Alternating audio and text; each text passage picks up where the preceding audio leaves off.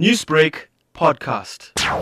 Members who were on patrol in the KwaMashu M25 area last night came across a white vehicle that was lying on the roof. When the paramedics got to the scene, they found that one pedestrian was run over. He was declared deceased a short while later. Officers were called in to help search for the suspect that fled the scene. While searching the vehicle with members of South African police, one firearm was recovered under a seat. The second firearm was recovered under a spare tire in the boot.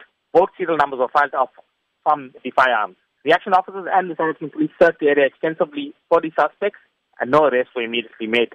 The deceased was not immediately identified. Has he been identified now? He has not been identified at this stage.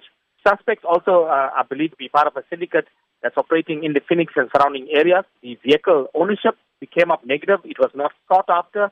However, the plates were cloned. You mentioned that they may have been linked to a syndicate.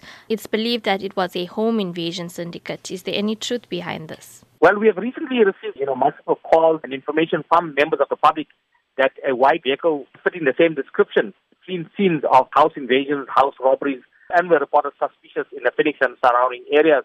We believe that this vehicle is the same vehicle wanted by the South African police for home invasions. It's been reported that the man's body was mutilated. Can you confirm this? Yes, the body was mutilated. When paramedics got to the scene, they found that the upper part of the body was mutilated. The head, the body, and the legs were extensively mutilated.